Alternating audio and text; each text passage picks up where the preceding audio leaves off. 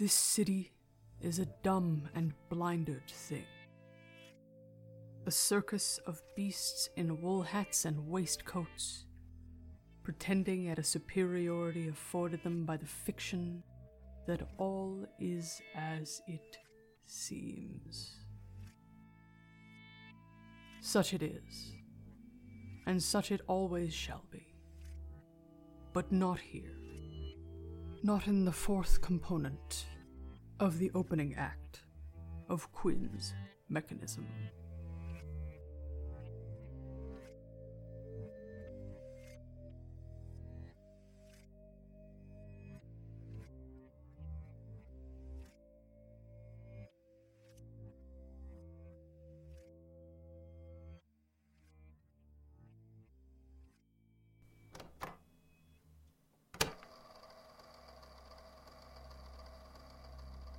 There we go. Oh, should I not have started the tape yet? It's fine. Thank you again for agreeing to assist me on such short notice, Miss Nolan. It's my pleasure, Professor Lesnar. I'm just glad Mrs. O'Keefe could spare me. I wanted to ask, is Quinn alright? McDunn is unwell and resting at home. If I can, I'd like to visit them. When I see them next, I'll be sure to pass along your concerns. Oh. Thank you, Professor. It's just that the last few times I saw them, they were acting strange, so I was worried something may have happened. Is that so? I think I mentioned that they asked me about some kind of, machine they thought may have come in with the books. And then when I saw them leaving campus yesterday, they reacted as though they were expecting me to attack them. They seem frightened? I guess so, or maybe not frightened so much as tense? I see. You said they're ill. They are unwell. May I ask what their illness is? You may not, Miss Nolan. Oh. The volume in front of you is available to us on loan from a private donor, so I ask that you handle it with care. This is the book Quinn was reading. Yes, this is the book they were reading. Professor? Yes? Where are Quinn's notes? I can't continue from where they left off if I don't know what they've already covered. Very little progress was made in examining the contents of this volume. I would advise you to simply start from the beginning, Miss Nolan. What? But the first time I saw them in here with it was over a week ago. I am aware. When I say very little progress was made, I am being very generous. The last page they read was, if I am remembering correctly, page 5. Let me reiterate how truly grateful I am for your assistance, Miss Nolan. Page 5? Yes. Is Quinn okay? I don't know, Miss Nolan. I say this only because I know you to be a young woman of excellent character and discretion. McDunn has always struggled with the work to some degree, which is why I had not initially noticed that they had become rather unwell. Oh. Yes. Do you think they'll be coming back? I don't know. You are familiar with the protocol for research documentation done in audio format, correct? Yes, of course. Excellent. Is there anything else you need from me before I leave you to it? No. If there are no supplementary research notes to reference, I'm just starting over from scratch, right? Yes. Then, no, I'm fine. I don't need anything. If at any point you do, don't hesitate to ask. Thank you, Professor.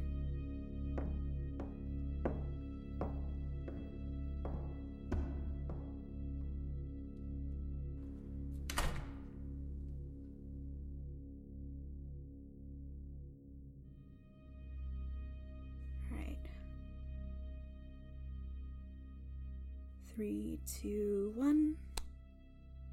This is Deakin University Library Archival Assistant Samantha Nolan, operating with the permission of Head Librarian Shauna O'Keefe as temporary research assistant to Professor Hope Lesner.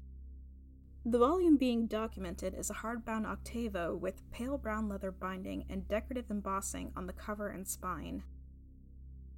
Apart from the number 2 on the spine, the embossing does not feature any text.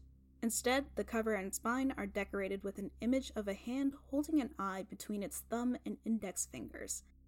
On the cover, there's a hole where the pupil of the eye should be.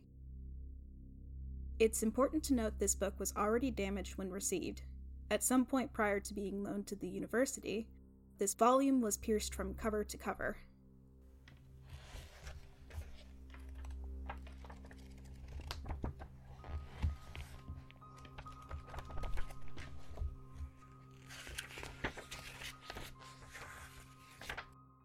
The contents are damaged but still readable, and the damage is consistent through the volume. Each features a puncture in the center of the page. For the sake of efficiency, I will not be detailing the damage to each page read unless there is an unrelated stain or tear.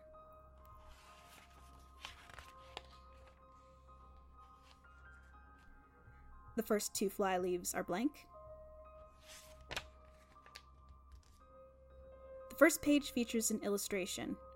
It appears to be an imitation of the image on the cover, but the hand is empty and the palm is visible. There's the girdle of Venus, and the heart line, the lines of life and fate. This is really detailed. This illustration resembles examples I've seen in both anatomical textbooks and books on palmistry, but without text or labeling lines, it's difficult to tell whether it's supposed to be invoking an association with superstition or science.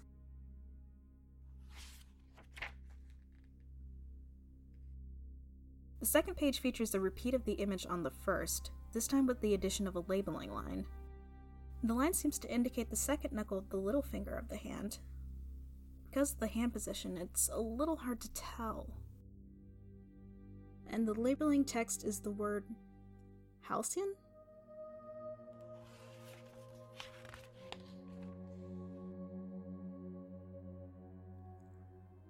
Oh. There's about a third of the way down the reverse of the second page, the words published in have been printed in a continuous sequence. The text line wraps into the binding and extends onto the third page. That's a neat trick. The third page also has additional text beginning below the abnormal text line. The additional third page text reads, "It is not the hope to be, but the act of being.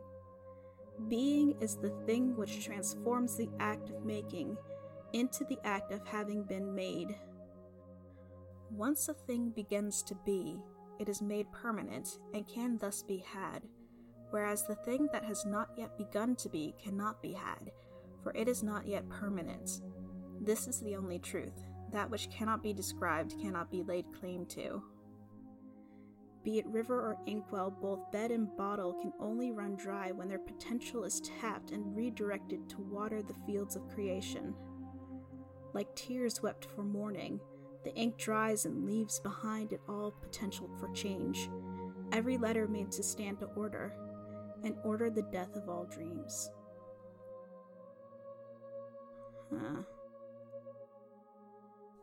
My assessment of this text thus far is...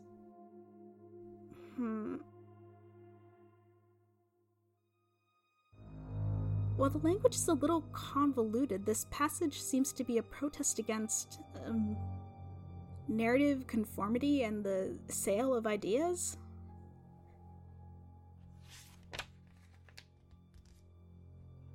The fourth page is blank.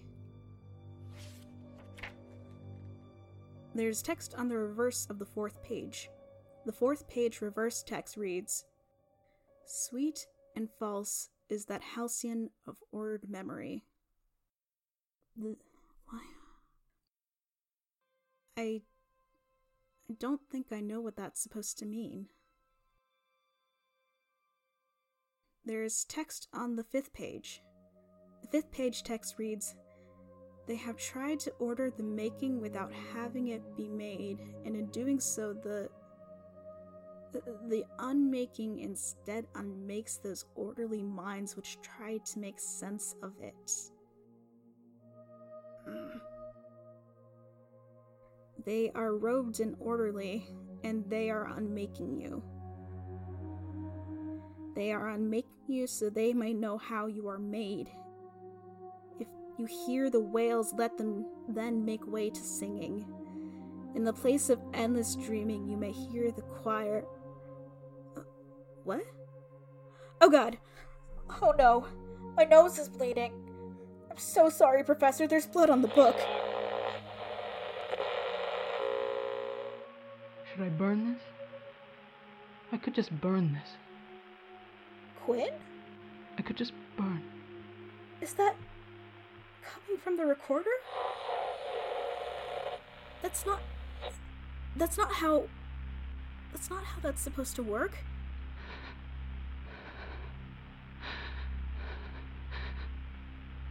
Is this a prank? Hello? Hello? I need to get out of here. This isn't funny.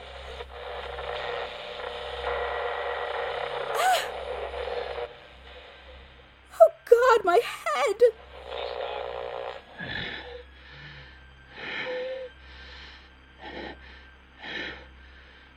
No more. No more.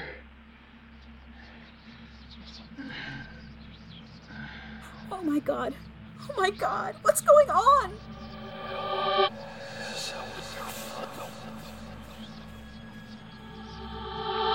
This isn't funny!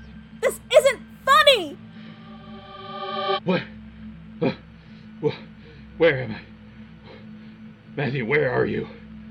Johnny, where am I? What? Oh God, no, not again, no!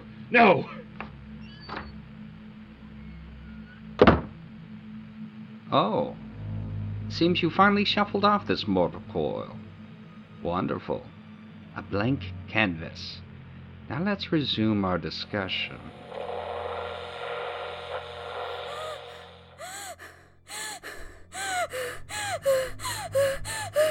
I can't. I'm sorry, Professor. I can't. Where's the door? Where's the door? Where? Ah!